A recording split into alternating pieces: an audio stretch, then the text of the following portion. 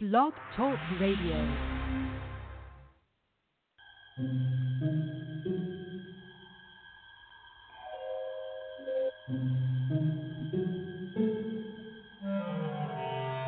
Archangels, ghosts, and Bigfoot, oh my. It's just another night for Supernatural Girls. Real stories, real answers to life's biggest supernatural mysteries. And now for another exciting interview with paranormal experts from this world and others. Here's your host, paranormal researcher Patricia Baker, on the one, the only Supernatural Girls.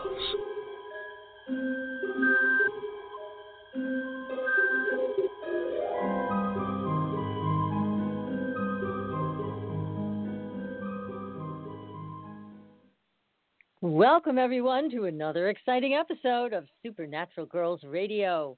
I'm your host, Patricia Baker, and I am here with my co-host, Patricia Kirkman. PK, how are you tonight?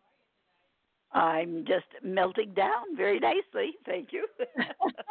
Oh, still hot and crazy weather we've got, for sure. Oh, gosh. Well, I don't mean to rub it in, but it is nice here for a change. So it's in the 70s. Rub it in. Yeah, I had to because, in the winter we freeze to death, and it's nice out there. I know it, and then I laugh. It's okay. We have to trade it off. That's right. We have got a tremendous guest on here tonight. We have Daniel Duke. We're going to bring him on in just a little while.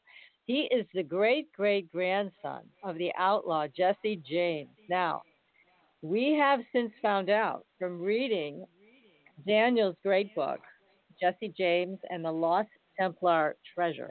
There is a lot more to Jesse James than we ever thought possible. This guy, I think he might have been a spiritual seeker, and he had buried treasure all over the place. This is such an interesting story. And Daniel Duke, his great-great-grandson, has been researching this for over 20 years, and he's going to be joining us very shortly. But first, Miss PK, you did the numbers on Jesse James. What'd you find? Well, I found out by taking a look at things that when he was, he had talk about ego, my God, but he did it in such a way. It's almost like he was, I've never seen anybody with this much, the area that deals with ego, self-esteem. He has 7, which means that's a really high number. It goes 1 to 9. That means there isn't much left in the rest of the chart for anything else. But he loved changed, major issues where family was concerned, always having something to do with or because of family, and very detailed about how he handled things. That was one of the areas. But he was very concerned about what he considered just and fair, but he always did 2 things at one time, never just one. And his destiny was a 7, so he was very, very intuitive. He knew a lot of things automatically, didn't necessarily know why. And I thought that was very interesting. And the day he died, he was also on a 7. I thought that. Oh. So he came in on a 7. 7 is a high spiritual number, and it has a lot to do with teaching and learning and looking at things in a different way. So he definitely was an old soul even when he got here. Very That's interesting so how it came about. Yeah. Yes. Very flexible to deal. I took a look at his mother's name. All I had was her first name, but she was very much in control of the family, and by the given name at birth, she was the leader. She charged everything forward. If one thing didn't work out, she'd cut it off and go to the next thing. That's how she ended up with 3 husbands. Make sure that the kids were taken care of. If the husbands didn't go along with it, they were history. Wow. So strong woman, very strong woman. Good for her. Quite the pioneer. Yeah. Hey, somebody had to do it, right? Well, it just sounds like there is so much unique about this family. And I just can't wait to get into this with Daniel Duke, who's done such a great job researching this and connecting all the dots. So we'll bring him on shortly. But first and foremost, I just want to also mention to everybody that if you want to know what your name means and your birth date and you want to know what's coming ahead, then contact Patricia Kirkman, PK. You can find her at patriciakirkman.com. You can schedule a session with her there. And she can even look at your business, your relationships, everything. You can also find PK on our website, supernaturalgirls.com. Highly recommend reading. I mean, just from this very short piece that you did on Jesse James, you were able to really pinpoint a lot of things about him and his personality. So everybody, don't miss this opportunity. Make sure you get a hold of PK for your reading. And if you want a soul realignment reading, find out about what's going on with you in the Akashic Records and how to make your own changes, how to make changes work for you, then make sure you contact me. I'm also on supernaturalgirls.com. Send me an email. I'd love to hear from you, tell you more about the process and what's involved. And we've got some great candles, magic candles from Katrina, our very own Bruja. She worked with me to design these things. They're beautiful. They work. They are pure magic. That's also on the website. And we're going to be talking at some point a health concern that all of us seem to have health issues today. But I have tracked down a brand new technology made in Germany. I'm going to be posting more about it so you can all learn. It is a laser, and you can buy it, use it in your home. It treats your entire body. It's amazing. So I'm going to be posting about that. Make sure you get onto our Facebook page. Like us, follow us on Twitter as well, because we've always got great stories, and now I'm going to be posting this type of thing so that you can learn more about how to maintain your own health. They say that light is the future and sound is the future of our healthcare. So here we go. And the Germans are already ahead of us on this, way ahead of us. So I'll be posting on it. Make sure you're liking and following our Facebook page so you can keep up. And there are a lot of stories this week. One about skulls of unknown creatures being found inside the Vatican. And it's interesting. Nobody's surprised about this, least of all us, right, PK? We figured they'd have these kinds of things. Most definitely. And they are there. So there are pictures that are very bizarre, but we posted all of it so you can read the article, watch the video. That's all on our Facebook page. Make sure you go and take a look at that. It's a very strange story, and it's a little spooky seeing these skulls that they have locked away. So anyhow, my goodness. I'm so happy, PK, because we got to introduce, this is, I believe, a cousin of mine, Daniel Duke, because I'm also related to Jesse James. Right. So this I is always like, knew that you were a gunslinger.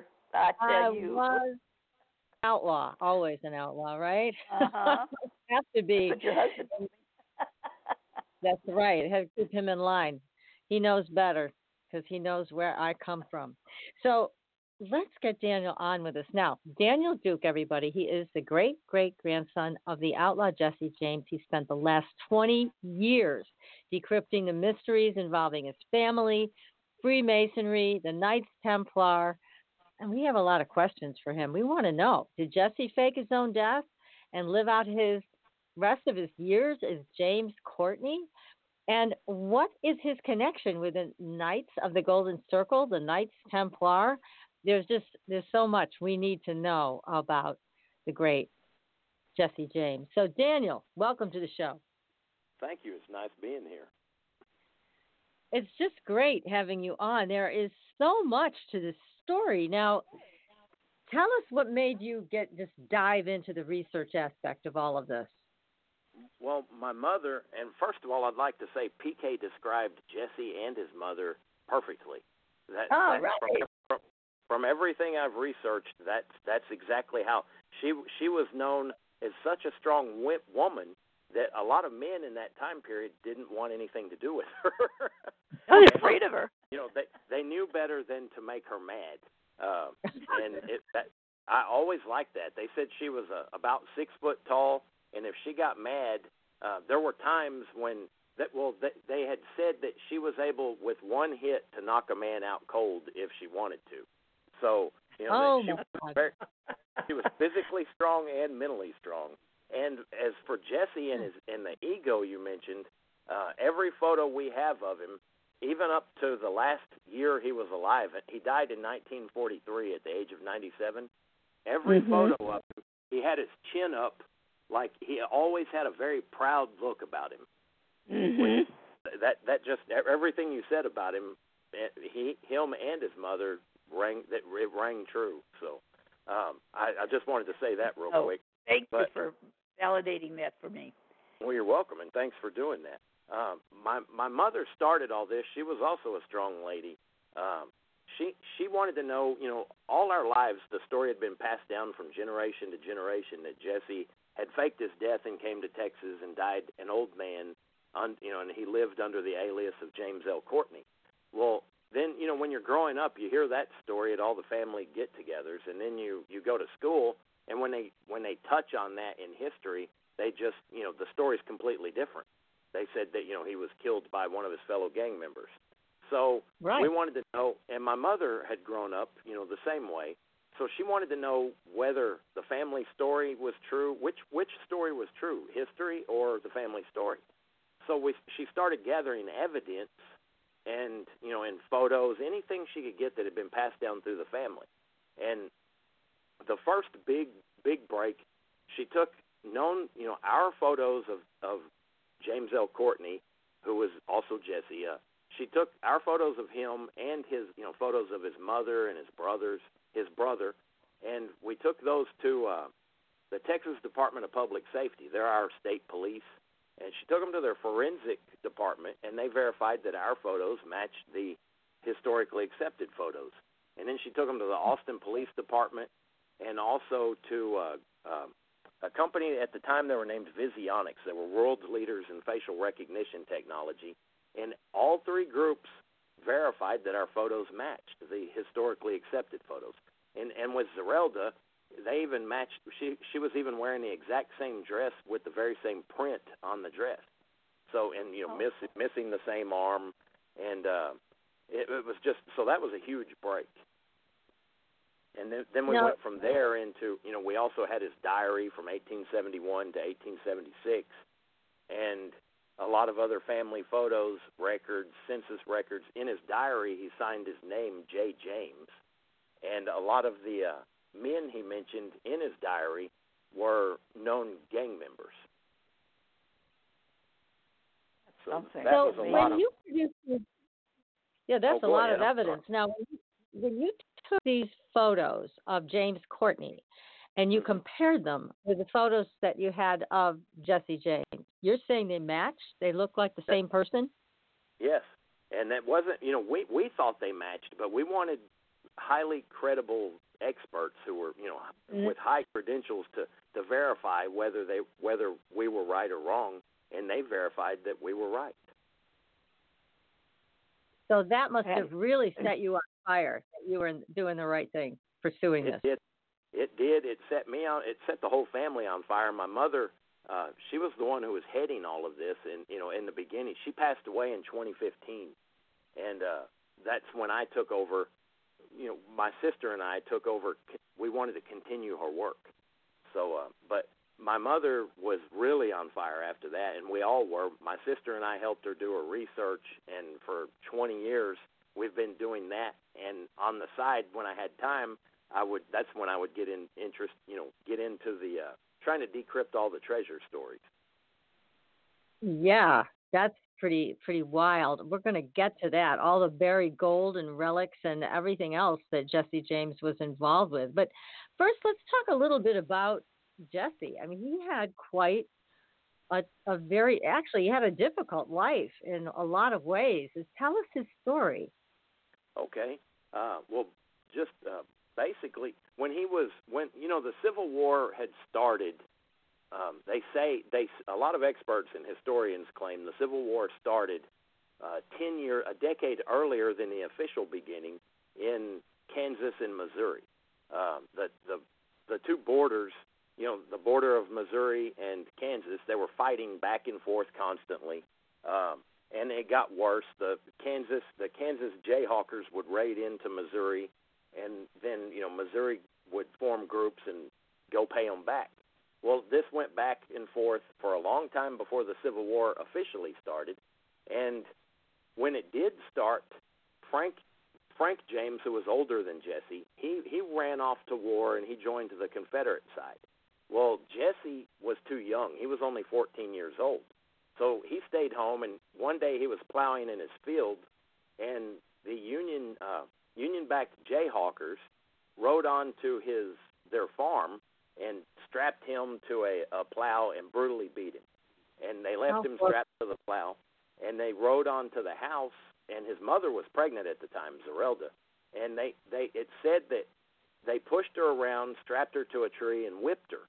And then they hung Jesse's stepfather, Dr. Reuben Samuel, and it didn't kill him, but it gave him permanent brain damage. So Jesse wanted revenge, and he couldn't join the regular army because he was too young, but he found a group who would let him join, and that was Quantrell's guerrillas. Wow. Well, you can really see why he would want revenge. What a brutal, horrible experience that he went through for no reason. I mean, what was the purpose of that? They say that they were looking for Frank James. If they had known anything about Frank, they would have known that he was in the regular army. So I don't. Right. Their excuse doesn't really seem to hold water to me. But there was a lot of brutality on both sides, back and forth through that entire time, and it seemed to build over the years. And it was fortunate that Jesse and his family lived, because a lot of families got killed during raids like that. Yeah, that's a horrible, horrible thing. But it kind of set the tone for him wanting revenge and also being unafraid to exact a price. Exactly. And that's exactly right, because, a teenage boy usually seems to lack that sense of fear. And until they're well into their 20s, sometimes their 30s. So exactly. He was described as having no fear at all. And he was very good after that. He got his training with the guerrillas. He was extremely good at what he did during the war. And now, how did he become an outlaw? How did that transition happen? Okay, well, at the end of the Civil War, the regular Confederate Army was granted amnesty. So all those soldiers got granted amnesty, and they were free to go about and do whatever they wanted. They couldn't have professional positions like a banker, lawyers, judges, or they couldn't even, I don't believe they could vote for a while, and they couldn't be a preacher in a church or anything like that. But other than that, they were free to go about their lives. Well, the Quantrell's guerrillas, they weren't granted amnesty, and if they were caught or surrendered, they were executed. Jesse tried to surrender in 1865. It was in April of 1865. He tried to surrender in Lexington, Missouri, and one of the Union soldiers, they had a roadblock. They just shot him through the lung with a rifle, and it went through his, shot him right through the chest. They said it went through his lung, and somehow he rode off and lived. I don't, that was he must have been tough to survive something like that. That is remarkable. Yes. I guess he inherited that from his mother. My goodness. But still, especially back in those days, the medical care, that there really wasn't any. So amazing he survived that. So he learned not to actually rejoin society. That wasn't possible. That's exactly right. And, they were hunted. They had groups out hunting the guerrillas down for years. He couldn't, they always had to hide. They basically had a choice: leave the country or become an outlaw, and he chose to be an outlaw. And he was good at it. He was very good at it. All the tactics that they had learned during the war, they employed in their outlaw career, and they were very good at it. Now, he robbed trains and banks, right? And that's right. Anything. Okay, so he really knew what he was doing, and so he must have walked away with quite a bit of treasure from these robberies. He had quite a bit. They didn't. Traditional history claims that they all died broke and that they just blew through their money anytime they got it, and that's not the case. He had quite a bit of money, and I believe a lot of the others saved a lot of their money. The ones who lived. Yeah. Oh my gosh. Well, I just, what a lifestyle, having to be on the run all the time, always looking over your shoulder. You can never settle down. You can never be a part of society again. And you end up having to rob banks and et cetera to survive. That's true. So, yeah. And he didn't have a problem with using his gun and to get people out of his way if he needed to. That's true. And some people claim that he was very brutal, and just I've even heard some people claim he was a psychopath. But at the same time, I don't believe he was a psychopath. Most psychopaths don't seem to last very long in a career like that because the power goes to their head, and they always seem to go a little too far, and that catches up with them. I think it was very calculated. He lived a low profile, which is also opposite of what a psychopath would do. Psychopaths love the attention, so they're going to keep getting out there until their end meets them. But he lived a low profile life. He wanted out of it, but he tried. A lot of people don't realize in 1879, and it's well documented, he tried to fake his death in 1879 with one of his fellow gang members, George Shepard. And they didn't have a body, so nobody believed that he had actually died. George Shepard rode into a town and said, "I shot Jesse." And I believe they'd shot a deer, and they used the blood from the deer to make a trail to make it look like he'd rode off and probably bled out. But but they couldn't find a body, so nobody believed that he was actually dead. Yeah, so he really did want to come back and join the rest of the human race. That's so interesting. But again, PK, you talked about Jesse's attention to detail, right? You saw Yes, that. definitely. He was very much a free spirit. He never did just one thing at a time. He always had to do at least two. And do you think that his attention to detail is also what kept him alive? And he lived in his head a lot. He knew things. He had a gut feel about things. He seemed to know why not to go to a certain place or why to make certain changes because that intuitive side of his was extremely strong. But he was very much a free spirit. I mean, he was a risk taker always. Well, that would certainly fit because every time he walked into a situation to do a train robbery or a bank robbery, that was pretty risky because, I mean, I would imagine. Now, Daniel, did they have security back then? I know they did for the trains, and I think they eventually got security for banks, right? Some of the banks, yes, especially after years of all the robberies. After a while, they started getting better security. But there were they found ways to get around that too for a while, and there was a lot. Like when they went to Northfield, Minnesota. Where they were supposedly gunned down. Half the gang was shot up. The younger brothers all got sent to prison. It was supposed to be the one town that put an end to the James gang. Well, Jesse was here in Texas when that happened. It was his first cousin Wood Height who they had mistaken Wood Height for Jesse. Frank was involved in that robbery, but not Jesse. Oh, okay. So we have. I'm sorry. No, I was just saying he escaped all of that. That was lucky. Yeah, and he wasn't. Oh, go ahead.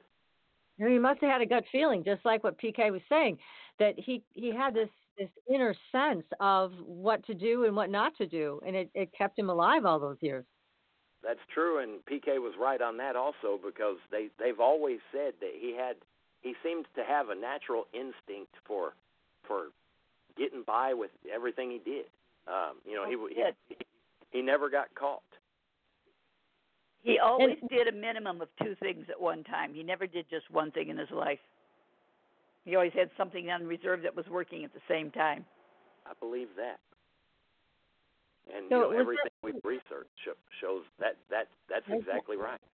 Was that like a backup plan, you would say, PK, or you're just saying two things at once? So he knew if plan A didn't work, he had plan B already in place. He always knew where he was going, for sure, and he always was doing a minimum of two things at one time. Right. Well, that would make sense. What did him in trouble was he didn't know how to talk tactfully. He just whatever he said, it would right to the gut in the core of the matter, and that's what would get him in trouble with his mouth. Mm-hmm. I believe that too. He's just such a fascinating character. I wish he could just be right here in front of us and we could hear all the stories right from Jesse himself. What fun that would be. Oh, my God. So we're going to be, I'm sorry, go ahead, Daniel. Oh, I was agreeing with you. I would love to go back in time and just spend a day with him at least. Oh, wouldn't that be neat? Would be. It would be great. Yeah, it would be great. You know, we had some people on the show. They're from Arizona, out where PK is, and they do these kind of ghost things in the Wild West with, I believe, outlaws. And I wonder if they've attempted to contact Jesse James. That might be a fun call to be on for you, Daniel. That would be. Let me see if I can find out from them if they've ever gotten a hold of Jesse in their travels. I know that they have contacted other outlaws and have had interesting conversations with them. So we'll have to hook you guys up because that could be a lot. That could be your next book. That could be. Yeah, sure. That right. This just goes on and on with amazing, amazing stories. So, but somewhere along the line, despite the fact that he was always on the run, always looking over his shoulder, and he had a price on his head, he managed to get married and have kids. Yes, he did.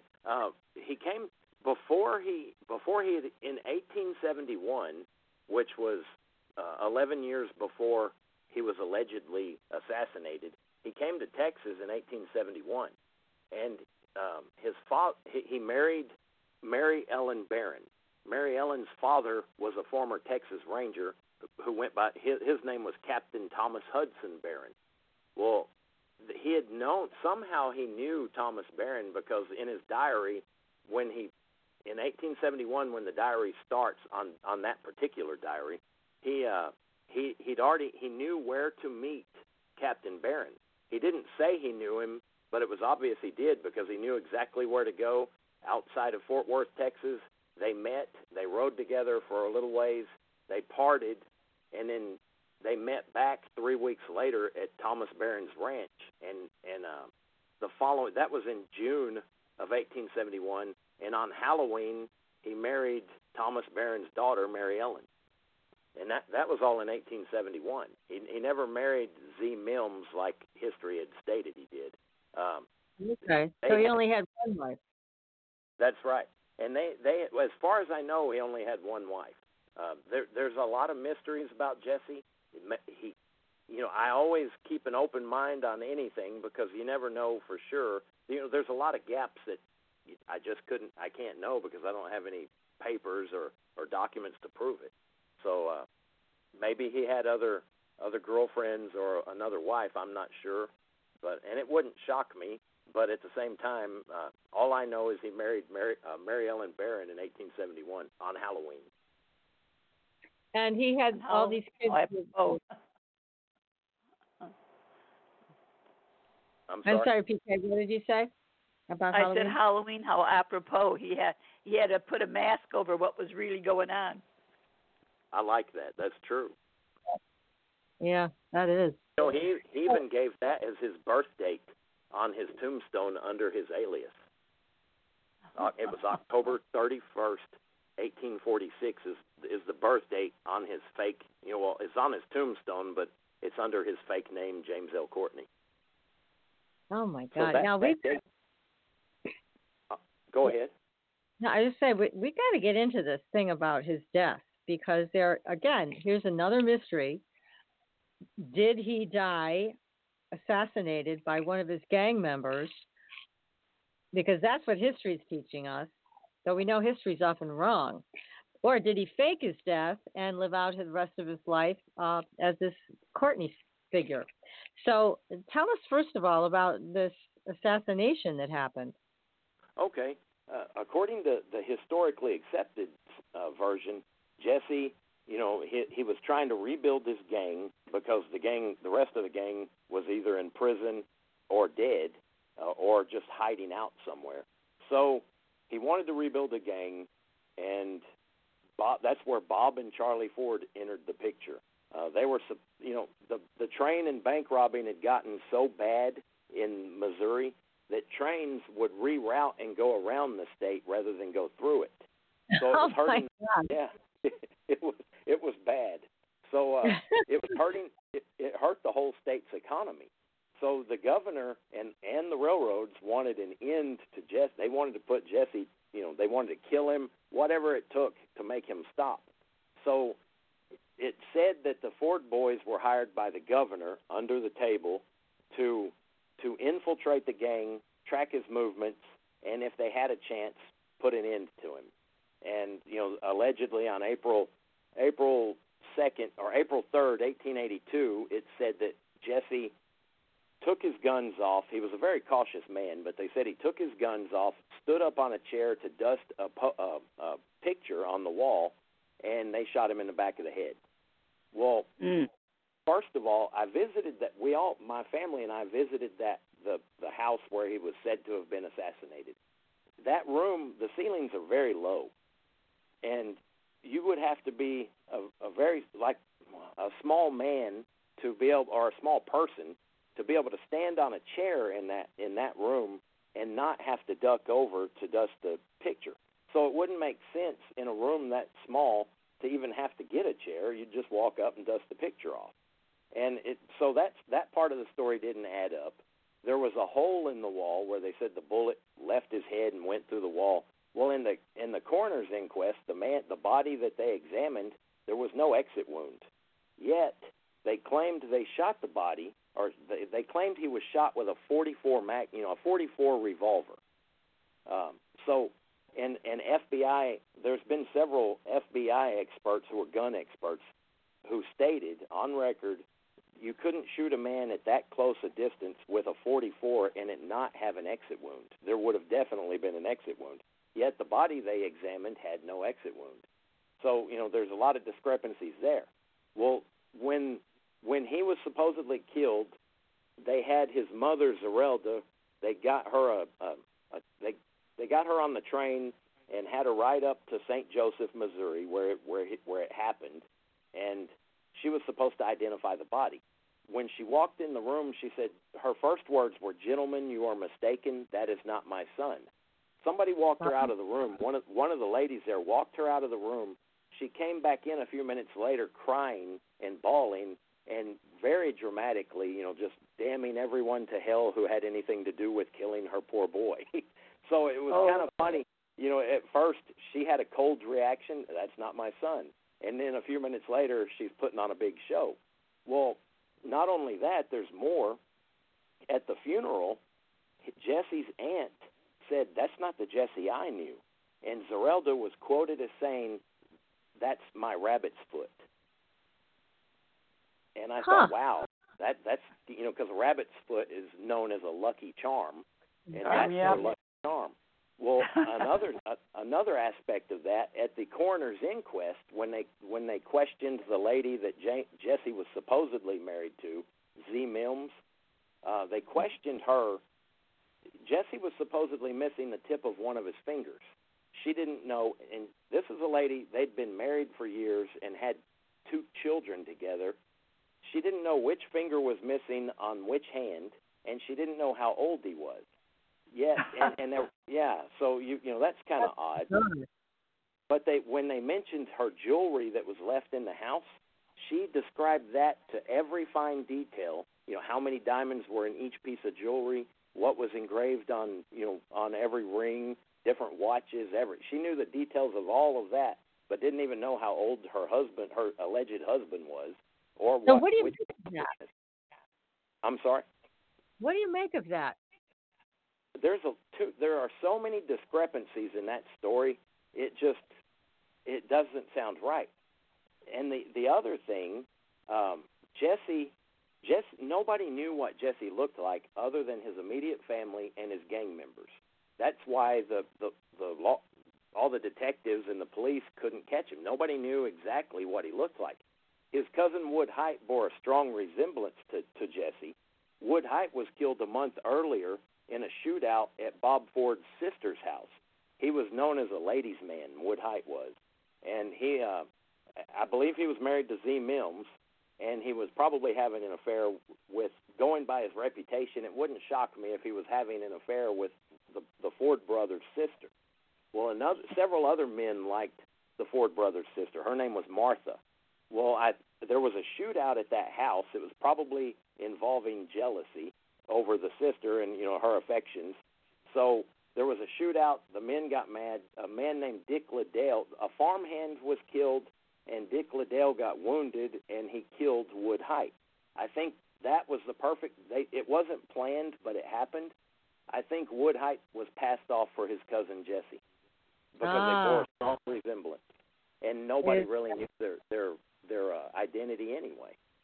Yeah, exactly. Well, I'll tell you, the first thing that tipped me off about the story being bogus, I really have a hard time imagining Jesse dusting anything. Same here. True. I mean, seriously, you think a gunslinger, an outlaw, is going to stop and, take off his guns and then dust the top of a picture? I don't think so.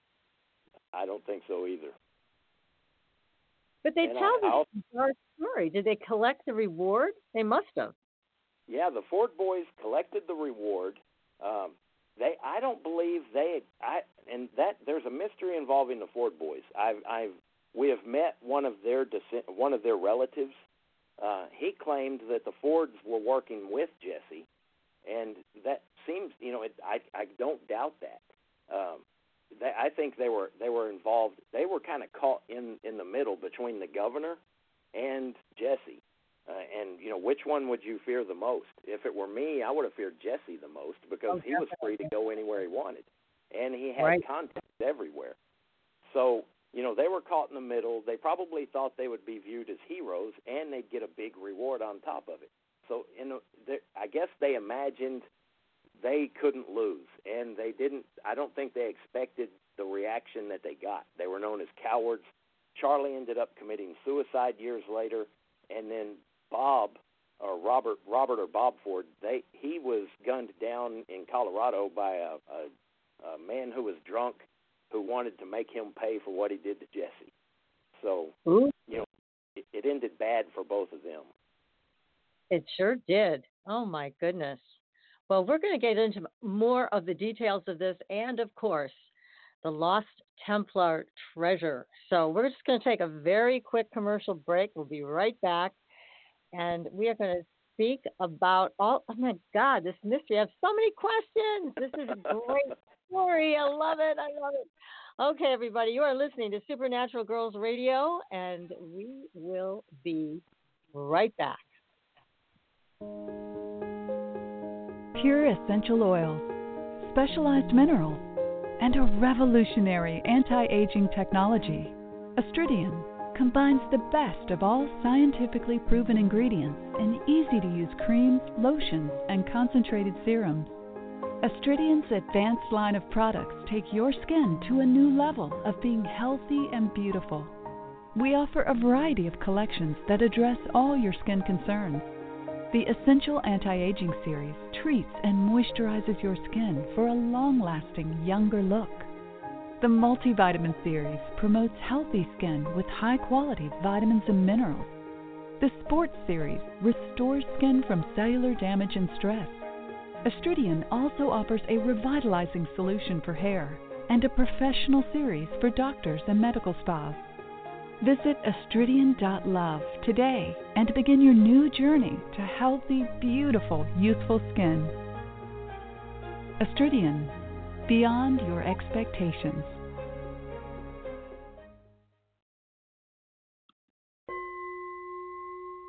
Are you ready for a new experience of freedom and powerful connection? Would you like a positive, effortless change in your life? Then come to CosmicFusion.com, where we offer the most advanced energy clearing and expansion techniques in the world, with a quantum vortex energy to activate your divine blueprint and life's purpose. When your soul leads the way with cosmic fusion and quantum vortex energy, you can break clear of past difficulties and blocks with the power of the source. With cosmic fusion, the source energy does the work for you. It's easy and effortless. Listen to our free meditation right from our Cosmic Fusion website, the Cosmic Code Meditation. Sign up for one of our interactive webinars today. Come to Cosmic Fusion, www.kosmicfusion.com, to experience an effortless awakening and transformation. Are you ready for an upgrade? Are you ready for a new experience of living in the fifth dimensional magic and powerful connection? Then visit CosmicFusion.com today. CosmicFusion.com.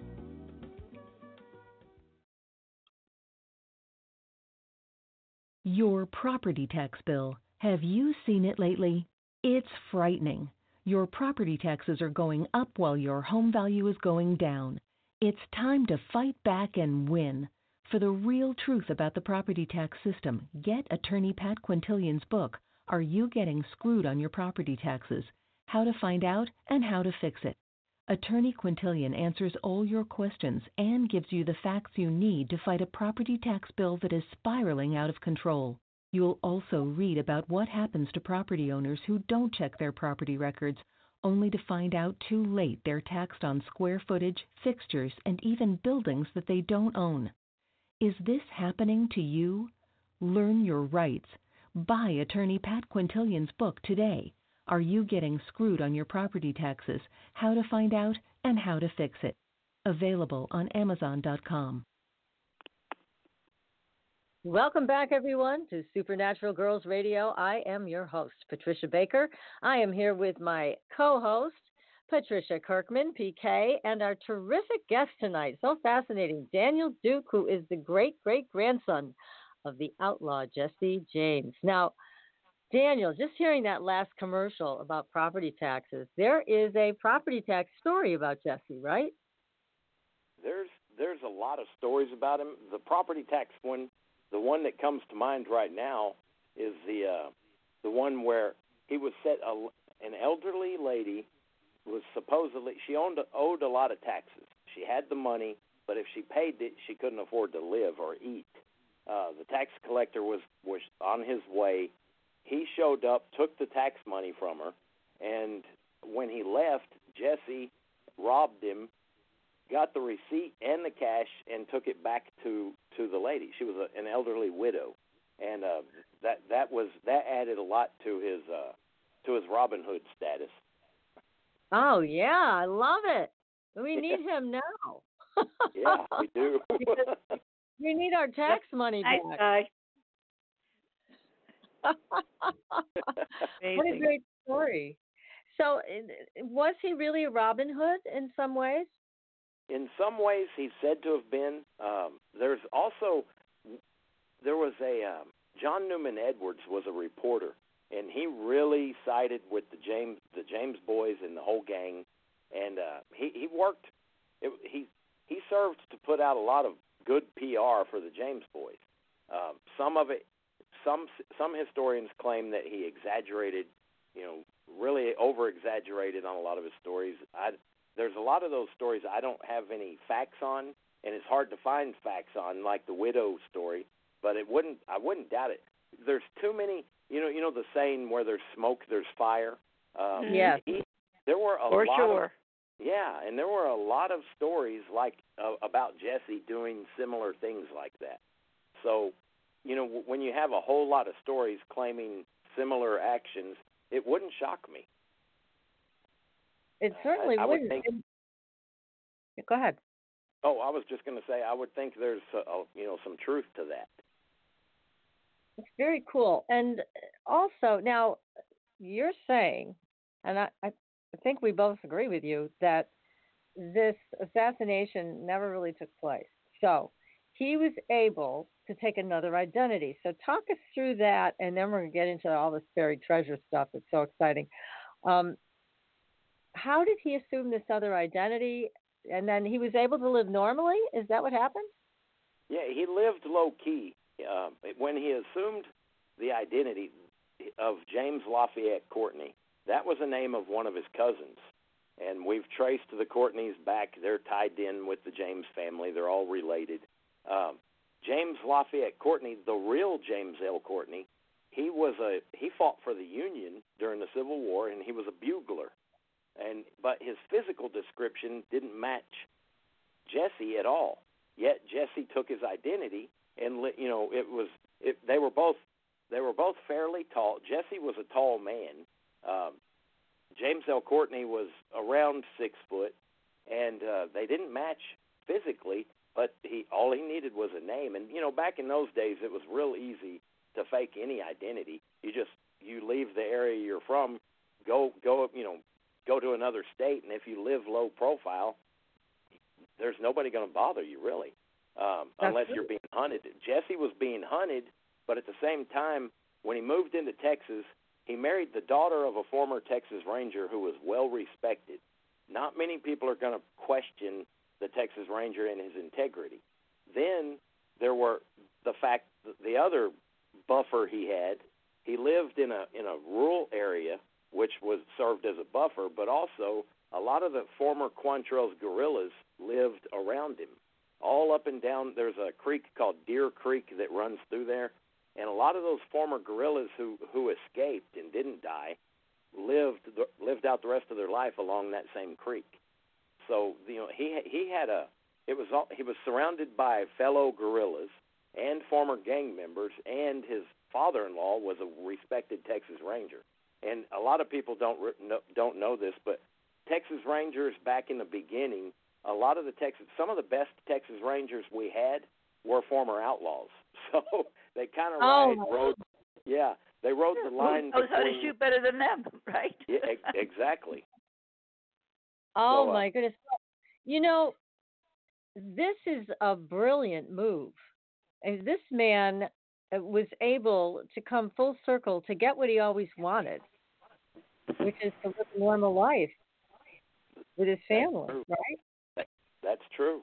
That's exactly right. One thing that always bothers me, I feel sorry for him because in the photos we have of him as an older man, he looked very proud, but he always had a sadness in his eyes. Really? Why do you think that is?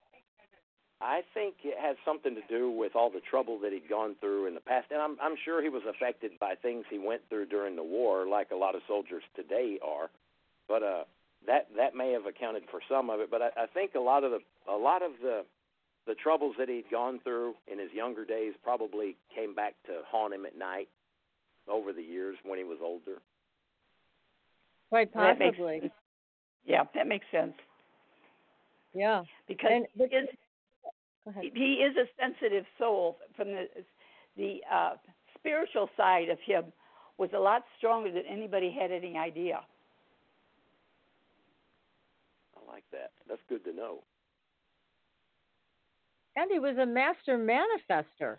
I mean, he eluded all of these people that were after him for his entire life. I mean, then he creates this whole other life for himself, this whole other identity, which even back then it was easier than it would be today, but still, not so easy. So he was, true.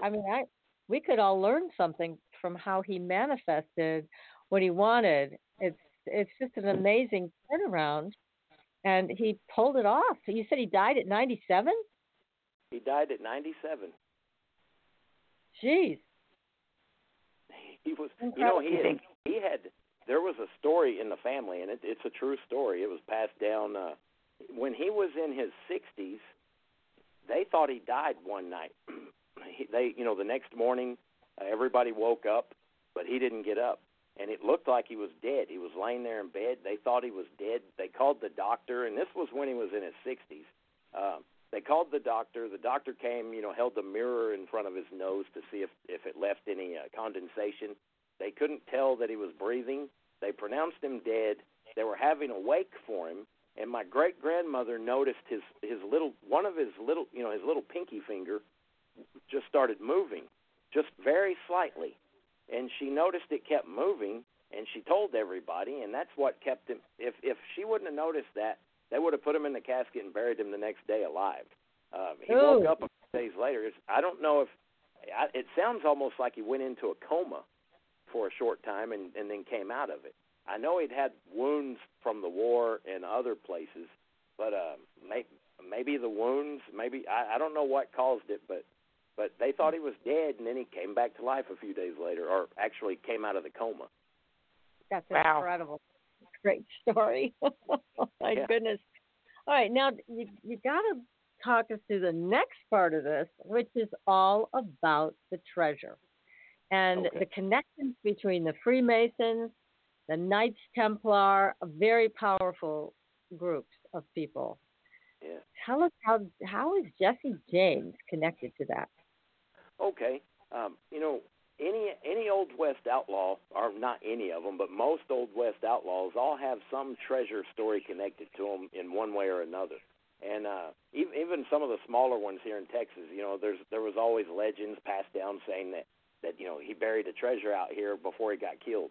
And a lot of them, most of them make for good campfire tales, but there's really not much to them. But through the family, some of the items that were passed down, we had a treasure map. Jesse had drawn the original. When he passed away, during his funeral, half his children stayed at home instead of going to the funeral, and they were digging up the yard looking for his treasures.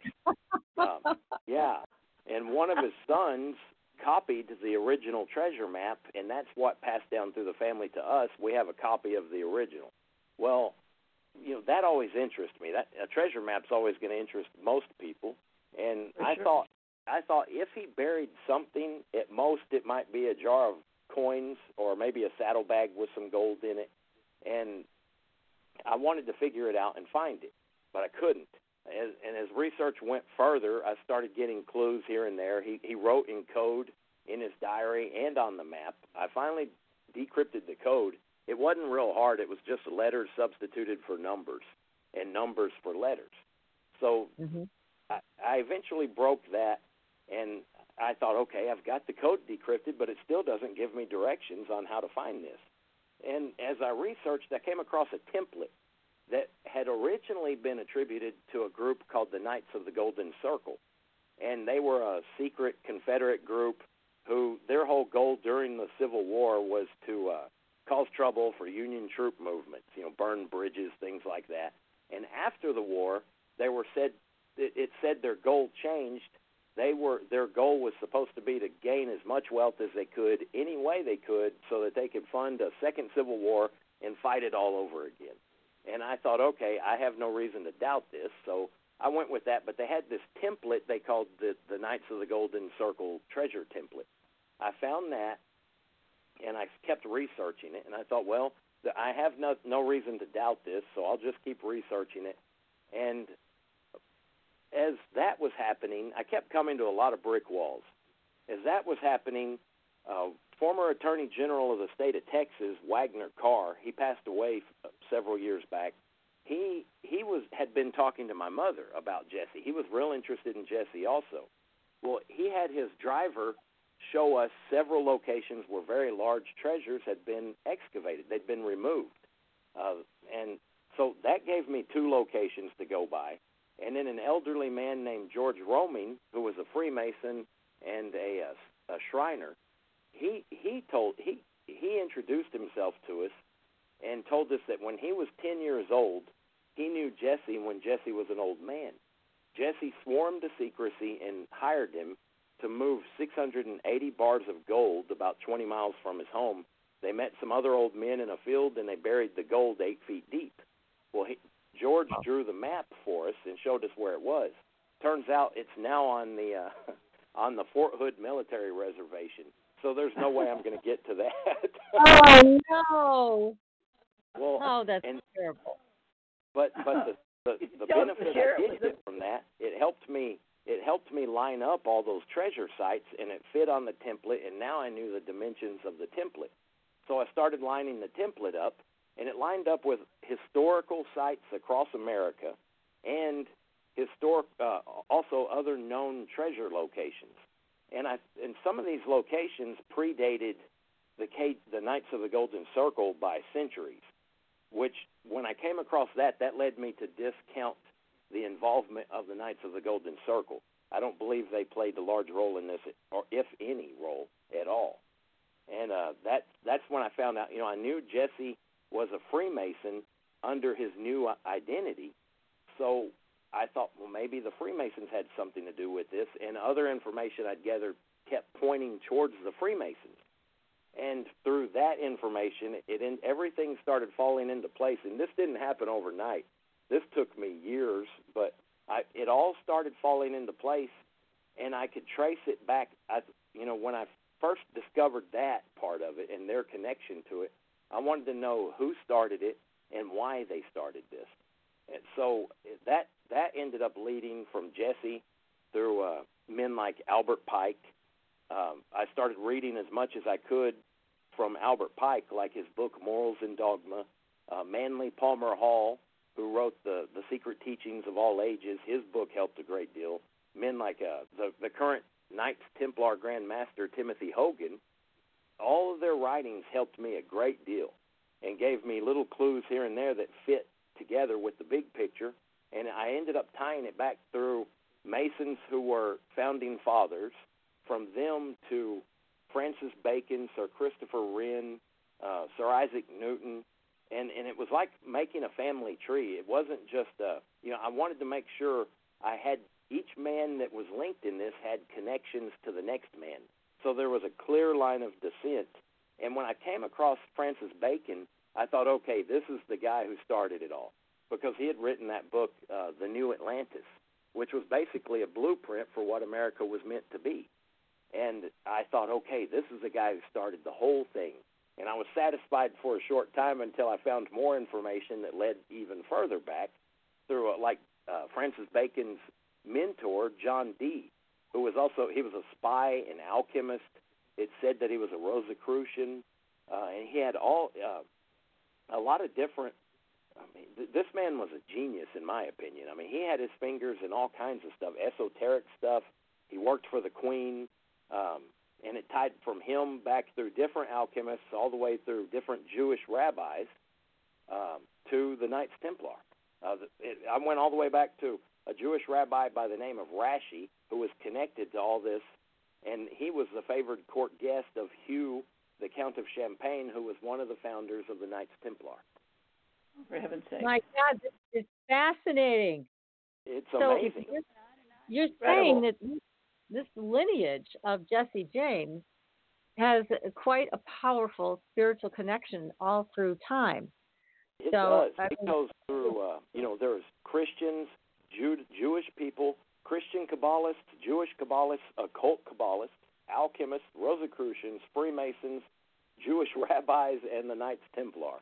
And they also had connections with different people in the Holy Lands, which also ties in with Sufi mystics and people in the Druze tradition. So, Goodness. it's amazing that all these different religions that all tie in with this. And so Jesse James was one in this lineage. And do you think he knew? Obviously, PK, you're saying he had an inner knowing that was very strong. But do you think that he knew where he came from? This is a powerful. I believe he did. It was like a family tree, only it was a tree of an organization and men of the same mindset who formed all of this.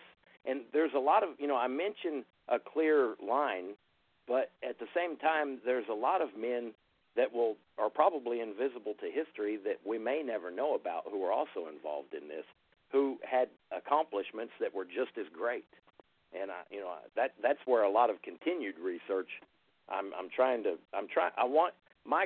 One of my goals is to find as many people involved in this as I can, so that they all get credit for this huge accomplishment. I hope that made sense. Yeah, it does. It's amazing. But let me ask you, because you're talking about a group of people through time, but are you also talking about the possibility that Jesse James was actually related to these people? He could have very well been, and that wouldn't shock me at all. There's a strong possibility. I think so. Given what PK has determined about him, just based on his name, the power of this man, to walk through this type of a life and die at 97 peacefully is just incredible.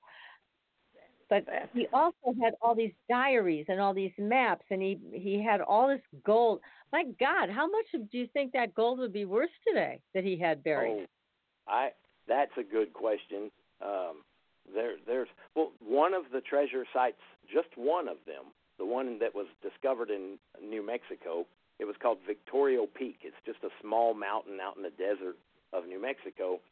At the time it was discovered, it was said to have contained $3 billion worth of treasure, and that's just one site. Yikes. The one that George Roming, who I mentioned earlier, when he was a child, helped Jesse move and bury, that was 680 bars of gold. Each bar weighed 15 pounds apiece, and I think at today's value, that one alone would be worth about $228 million. So, oh my God. Yeah, and these treasures were buried over the centuries by different groups, the Templar, Freemasons, and others, and it covers the Americas, Canada, America, and Mexico. So, I don't believe each spot on the template has a treasure, but it's kind of like if you laid out a city, there's a grid pattern so that you would know how to lay the city out straight. And, some areas are going to have vacant lots, whereas some will have, buildings and things. Well, I think the template's a lot like that, only the template has a lot more vacant areas than a city would. But even though, even accounting for that, there's still billions, at least billions of dollars of gold left out there. We got to find this stuff, Daniel. Yeah. I do think a lot of them have been recovered. And see, when I first started this, I thought, I want some of this treasure. It would. Oh yeah, not only, sure. Yeah. So, but then as I went further and deeper and found out the connections and why they did it, I believe I know at least part of the reason why they did it. It changed me as a person, and it changed my mind. It's not for me. Of course, I would love to see it, and I would love to find some, but I wouldn't want to keep it because just thinking of all the great men and different people throughout the centuries who have died to protect that, I don't want it. It's not for me. So I think it's for the Freemasons and the Templar, and I don't. The reason they started all this was to help found a nation of freedom and liberty. They, Templar, Jewish people, Gnostic beliefs, all these different groups had been persecuted throughout the centuries, all throughout Europe and in the Holy Lands. And I think they all had a common goal, which was a country like the book Francis Bacon had written, The New Atlantis, a place where they could all coexist peacefully and prosper with freedom and liberty. And I think that's what it was all meant for. And it changed my mind on the treasure. It's not for me. It's for their goal. Good of all. Yep. Yes. Good of all. So you're saying it's a future vision of the world, and that's why it was buried. So it wasn't meant to be passed down from one generation to the next. It was meant to be hidden. I agree. Yeah.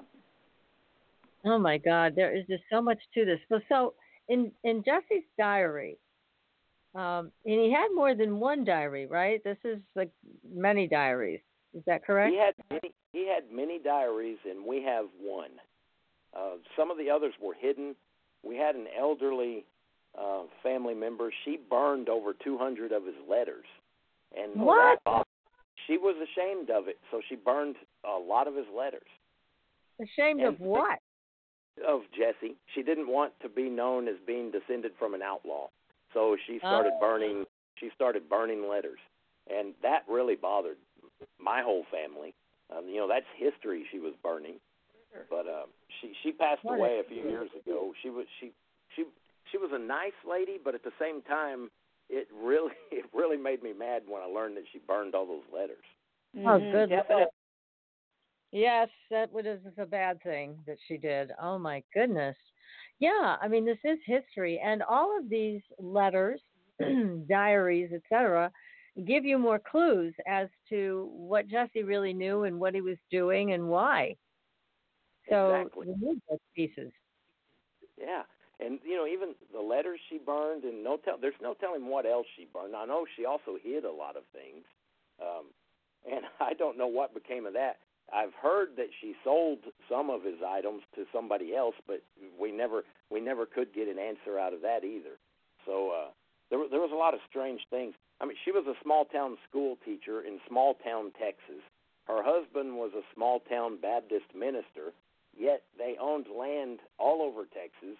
Everything was paid for. Their children had everything paid for, and they donated large sums of money to a local university. So I always wondered how they got all that money. So, That's a good question. It didn't add up. Preachers don't make that much, or small town preachers don't. And school teachers don't either. Yeah. That's right. Oh, those sneaky people. Yeah.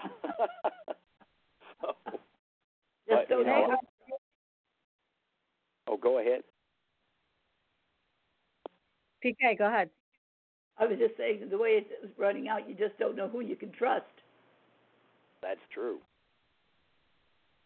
Now, you said that there are other diaries. Do you know who has the other diaries?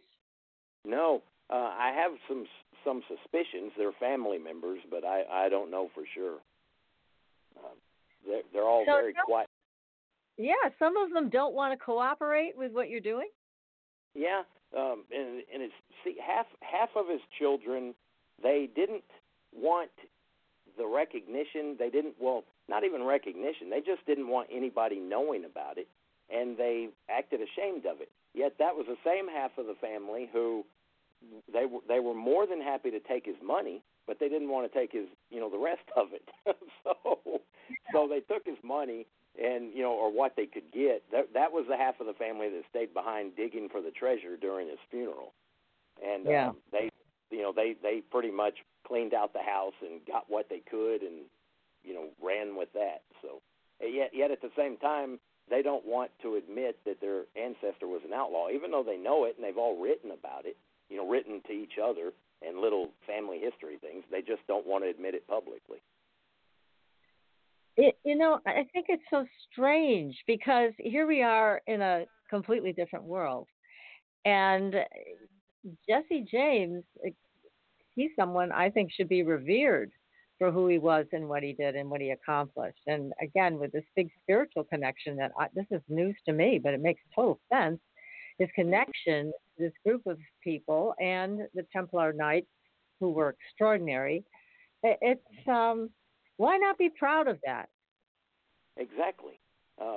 He wasn't an angel by any means. He had his faults like anybody else, but what his accomplishments were far, in my opinion, far outweighed his faults. And, definitely. Some of, like when he became an outlaw, he was defending, with him, it wasn't a north versus south thing. It was defending his family and his property. And he also wanted revenge for what had happened when he was 14. And all of that led him into becoming an outlaw. So, people ask, well, why didn't he turn himself in like others did? Well, he couldn't. He tried, and he got shot in the chest for it. So, would you do it again? That's once is quite enough. Yeah. Yeah. Now, when you're looking at the veil that you found, this esoteric template, and you place it on the maps and you read through the diary that you do have, what else did you discover? What else have you found? Okay. When I was working with the veil, I noticed it lined up with known treasure sites from the past that had been recovered, and historical sites across the nation, like the Newport Tower, the Kensington Rune Stone in Minnesota that Scott Wolter had worked on, and he had tied that back into Knight Templar, involvement with the Knight Templar being here in the New World. And when I found that, I thought, okay, I know I'm on the right track. And then I found with the template, that lined up with a lot of stuff, but there was a second template that I discovered while I was working with that. And that lined up with Victoria Peak and Williamsburg, Virginia, and several other, it was 8 other sites, including those 2, which make up the shape of the Kabbalistic tree of life. And I thought, okay, at first I thought, did I just stumble on a second one and are they related, or is this a completely different thing? And I found out they are related. As I started reading more about Kabbalah, and the tree of life specifically, associated with the tree of life are the 3 veils of negative existence. And that's when it all, that fell together, or all the pieces started falling in, and it all made sense then. And the veil template, which, looked like a grid, was actually a form of the veil. There's 3 sizes of the veil also. It's a medium, large, and small size. And so that makes up 3 templates of the veil template, which, fall in line perfectly with the Kabbalistic model of the 3 veils of negative existence. And I think the treasures that are located on the Tree of Life template are more of a spiritual value.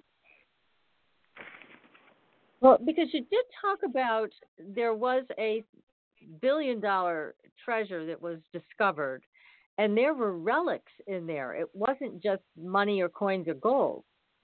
That's right. Right? There was a That's crown, right. a tiara or something. There were documents. Tell us more about what was in there. That was in Victoria Peak, and you're right, there was a crown, there were swords, there were documents, there were letters dating from centuries ago to as recent as 1880. So it had obviously been amassed. That everything that was in there had been put in there over several centuries, and I think it involved the same group, just different people who were connected with the same group, being the Freemasons and Knights Templar. And they, and the swords had jewels on them, which would implicate possibly royalty. That's right. There was the crown had, I think it was 243 diamonds and a large pigeon blood ruby that was attached to the crown. Oh my God! PK, that was great on you. We'll take 2. Red Thank is your you. color. That ruby would be beautiful on you. And so, these documents are fascinating. And you think that people from this group just would come to the same location and just deposit these items? I think so. And I apparently the last letter that they found, or the most recent letter they found in Victoria Peak, was said to have been dated 1880. So that shows that, there were old, ancient treasures in there. There were also new ones. There were sacks of Pony Express mail patches or packet, satchels full of mail that had been collected over the years. So it appears that somebody was robbing Pony Express guys, taking their mail and just dumping the mail into the cavern, into a corner of one of the rooms inside the Victoria Peak. And now, the man who found this, he kind of caused a bit of a problem with his explosives, right? He did. He could only take out a certain amount each time, and he wanted to make it easier on himself. And I read in one place he was advised not to do that because the stone was a soft, kind of rotted stone. It was very degraded, very fragile stone, but he didn't listen. He tried to blast a larger opening, and he caved the entire thing in. Oh, wow. Bad. So all he had then, and he had recovered a lot of treasures, they say, and he had buried them. He was very paranoid. He left his wife. He was paranoid of her. He was paranoid of his business partners. He kept changing business partners, and all his partners, at the time it was illegal for Americans to own gold. So, he's dealing with guys who are in the underground, in the black market to begin with. He was paranoid of them, and one of them ended up shooting him in the back of the head. Oops. So, and a lot of the treasures that he was said to have buried out around the desert, the treasures that he recovered, a lot of those are said to have still be out there. So no kidding. Oh my! And so there one have of the to be treasures, yeah, and one of them was a 1797 translation from Pope Pius III, and Pope Pius III he had he reigned from September of 1503 to October of 1503, so right at a month, and then he died. But he was involved in this supposedly, and wrote a letter. It was a real cryptic message about Victorio Peak, but at the time that peak was named Soledad, which has a lot to do with the sun, and it was supposed to have been part of Cibola and the 7 lost cities of gold. Ah, wow. But let me ask you this question, Daniel. Why do you think Jesse took the time and trouble to write about all of this and provide a map? Why do that? He did it everything he did was it always had mystery involved. Like his diary, for example. He never wrote about his feelings or his thoughts. He just wrote the facts. Like went to town, bought some calico and eggs for food, or he bought grain for the cattle. And but then I would come across places where he'd write code, and that just really shocked me. And then I figured out the code, and he would mention like dollar amounts or somebody's name, somebody he had met, and usually that had to deal with former gang members and stuff like that. He didn't really spell it out. He made it where you had to work to figure out what he was talking about. And after you piece all the clues together, at the same time, and I'm kind of getting ahead of myself, he would make you work for it, and then you'd come to a portion where he would sign his name, J. James, right out in the open, unencrypted, just J. James. So it kind of made me wonder, what was he doing? Was he having fun with his diary, playing games? Well, it sounds like he was having the last laugh in a lot of ways. And as you mentioned, too, I think I heard another interview where you were talking about he also collected the pension of James Courtney. That's hilarious. That was. And that made us laugh because the cousin's name who he took used to be a Union soldier, so he collected a Union pension. And, yeah, you're right. That's exactly right. It's like he was getting the last laugh. Yes. Yeah. But, again, I'm stymied by how he kept his diary. So he wrote facts, matter-of-fact facts, nothing really exciting. He went to town, he picked up some stuff and came home. So there's that everyday life that he just wrote what he did. But then there's all of these other things that lead you down an entirely different, a rabbit hole. Yeah. Where you're trying to figure out what do you think he wanted to have happen with you finding this information? What do you think his goal would be for you? I think he didn't want anything bad happen, or he was a very notorious outlaw. Everybody was after him at the time. He was also known as a Robin Hood, but at the same time, the law they wanted to catch Jesse James. I think when he faked his death, there were some lawmen who knew or had suspicions, but as long as he ceased, as long as he quit robbing and causing trouble for the economy of the whole state, I think they were happy with that, and they were kind of just glad to see him go. But at the same time, he like PK had mentioned, he was doing two things at once. He would write the facts in the diary, and then he would leave mysteries, and I don't think he wanted his children having a stigma on them because he was an outlaw. In those days, in this part of the country especially, it wasn't something somebody would have been proud of. But at the same time, he left clues behind to be deciphered and figured out. And I think maybe he hoped that somebody down the line would eventually figure out the secret.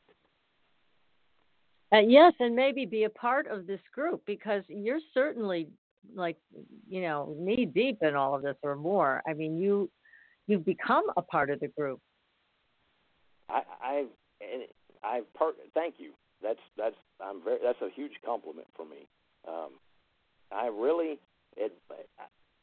All the research I've done has led me into, those guys are my heroes, the Freemasons, the Knights Templar, Jesse. everybody involved. Francis Bacon, John Dee, and all those guys. They did some amazing. It's amazing, and I don't think America would be anything close to what we are. What we became without them. We may not have even existed, just without their involvement and their guiding hand. Well, I think that's true. I mean, they created quite a spiritual highway with all of what they've done. And I mean, John Dee, he was amazing just in what he did with the Enochian language, the angelic language. That's right. And we've had Lon Duquette on the show. He can read the Enochian language, and he's recited it live on the air. It's remarkable that John Dee was able to do that with his partner so many centuries ago. It's incredible that Jesse was so connected to all of this. I have to tell you, Daniel, I'm still somewhat shocked that he was so connected to these people, this group of erudite scholars. It's amazing. It shocked me just as much. I mean, when I first found this, when I stumbled onto that, I thought, at first you're thinking, no, this couldn't be true. This is way too amazing. So I would back off and try to hit it at different angles, and it all kept leading back to the same theme and the same facts and the evidence and different things. And it no matter what angle I hit it from, it kept coming back, and it showed to be true. The numbers involved, everything that was involved. There was a lot of geometria in even the distances and the dimensions of the templates. And it amazes me how it all keeps tying back into the same theme. And after, eventually I decided it can't be wrong. There's too many avenues that are all going to the same spot. So, and like you said, you had mentioned the trouble that Jesse had lived through. And talking about John Dee. John Dee's another example.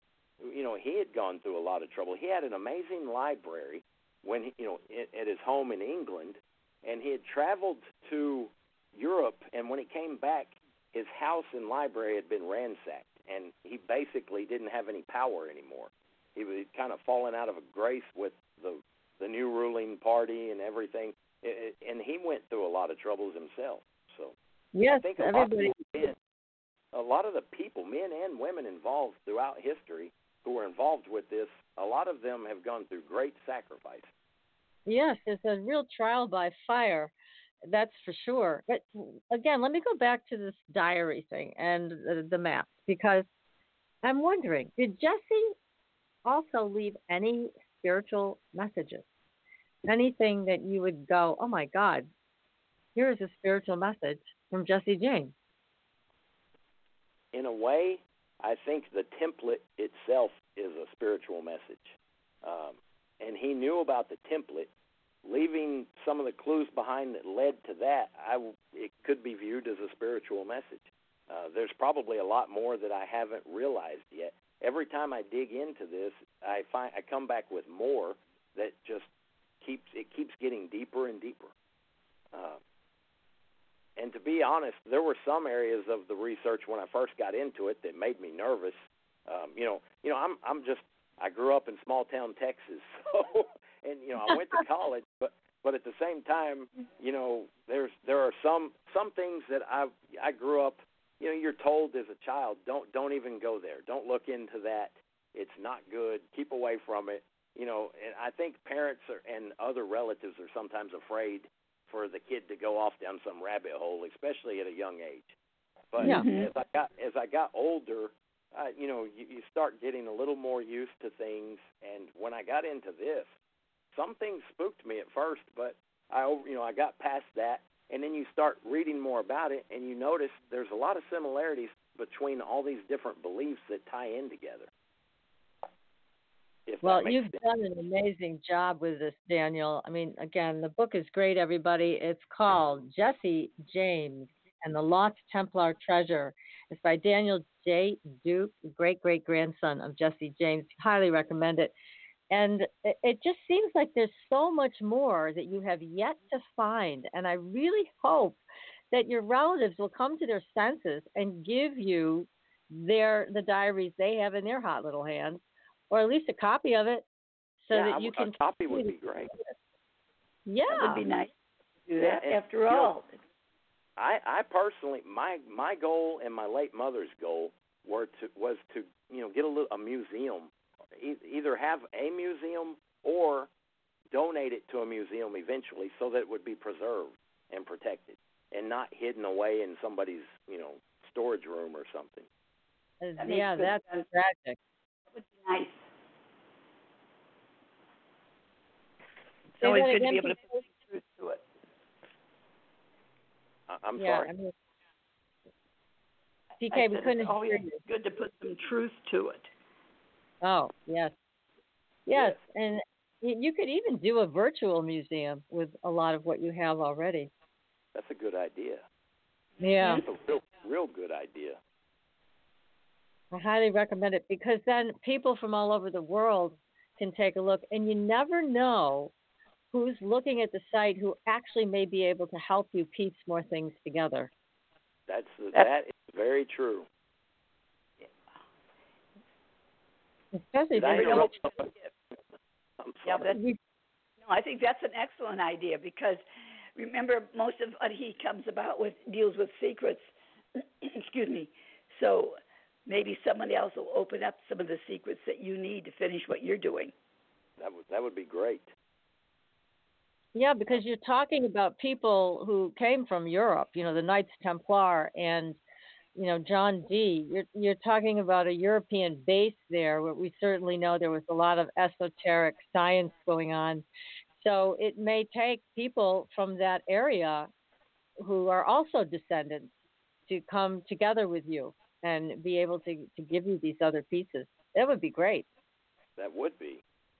And my sister and I recently wrote another book. This one's just I don't have a release date for that yet. It will be sometime in 2020, I believe. But that one's just about Jesse and continuing our mother's work.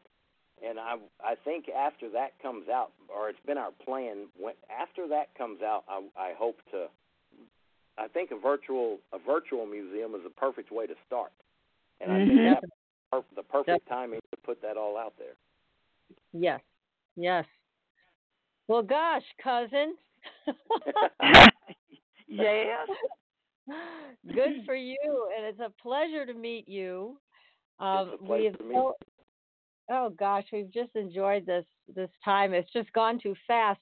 I hope you will come back on the show, and every time that somebody has another book coming out and it's as great as your first one, we want you to come back and talk about the rest of the story in your new book for 2020 and your future plans. Now that you have them, you're going to be doing a virtual museum and enlisting the aid of other people who might be able to put the final pieces together for you. But, oh gosh, Daniel, this has been so much fun and so enlightening. And what a great legacy you have here with Jesse James. And I guess I do too, since I'm your cousin. Yes, that's right. You do too. And thank you. And it's show off. Well, it's also, I think their gift, they gave a gift to America and helped form the country. So it's all of our legacy in a way. It is. You're absolutely right. It belongs to all of us. And it really does. It has been a great pleasure for me. I really appreciate you having me on the show, and I look forward to coming back again. Well, thank you. We're looking forward to it as well. Well, we can't wait. We can't wait. This has been absolutely terrific. Thank you so very much. So next week, everybody, we'll be back with another exciting show. Hey, guess what? We've got another mystery for you. Covert disclosure. He has a secret identity and claims to be working with a secret government organization, and he's going to spill the beans right here on Supernatural Girls. So be sure to join us. It's going to be cool. So, everybody, until then, we'll see you on the Blue Highway. Good night. Good night. Good night. Thanks for listening. Tune in next week for another radio adventure with Supernatural Girls.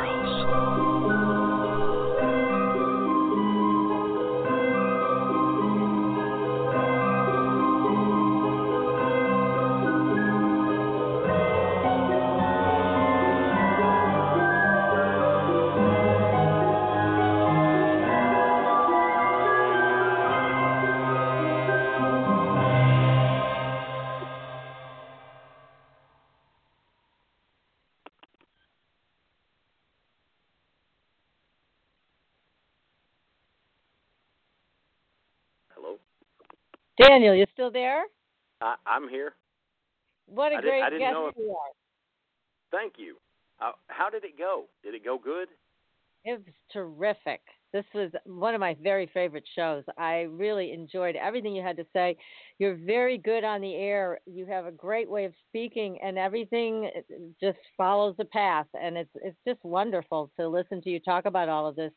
You clearly know the material. I mean, you really know it well. So it was great. I think it's one of our all-time shows. That makes me real happy to hear, and thank you. That's a great compliment. I'm always nervous, I don't, because it's a continuation of not only my mother's work, but our family history, your family history too. Yeah, so absolutely. It makes me happy to know. And yeah, this was, I can't thank you enough for having me on the show too.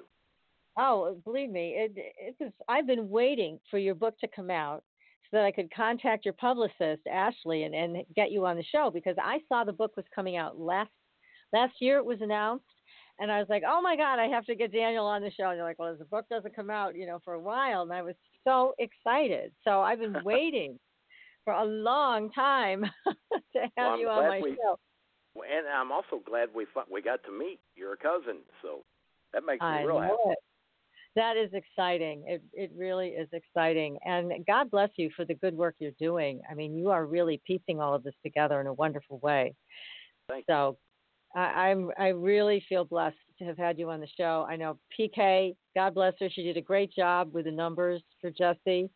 And if we have more time, and it's something you might want to include in any other book that you do, you might want to get on the phone with her and have her do a more in-depth exploration of Jesse's personality. Yeah. And the people that I want to connect you with, I'll give them a call tomorrow. It's Dwight and Rhonda Hull. They're the ones that contact outlaws that have passed. They're psychic mediums, very lovely people. We've had them on the show a couple of times. And I would love to find out if they've contacted Jesse. And if not, I know they would like to. So I'll make sure to connect you with them. It could be a lot of fun. Yeah, it was Pete and Rhonda Hall.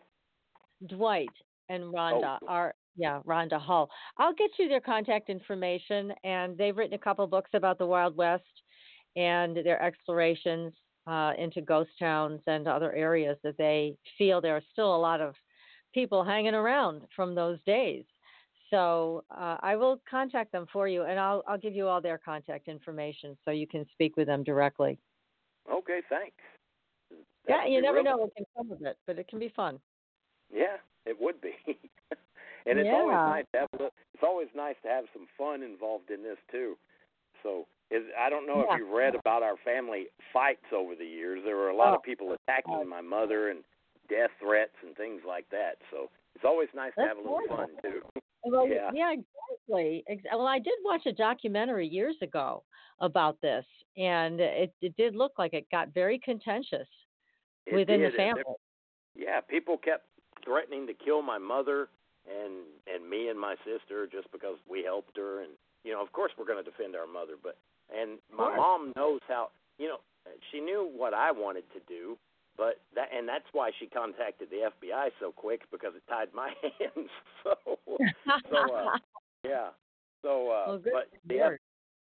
Fortunately the FBI got involved, and they put a stop to it. Nobody got arrested because one of the guys who was siding with my mother, he was a young boy. He was tied in with the Hunt oil family out of Dallas, Texas, and he was really interested in my mom's research.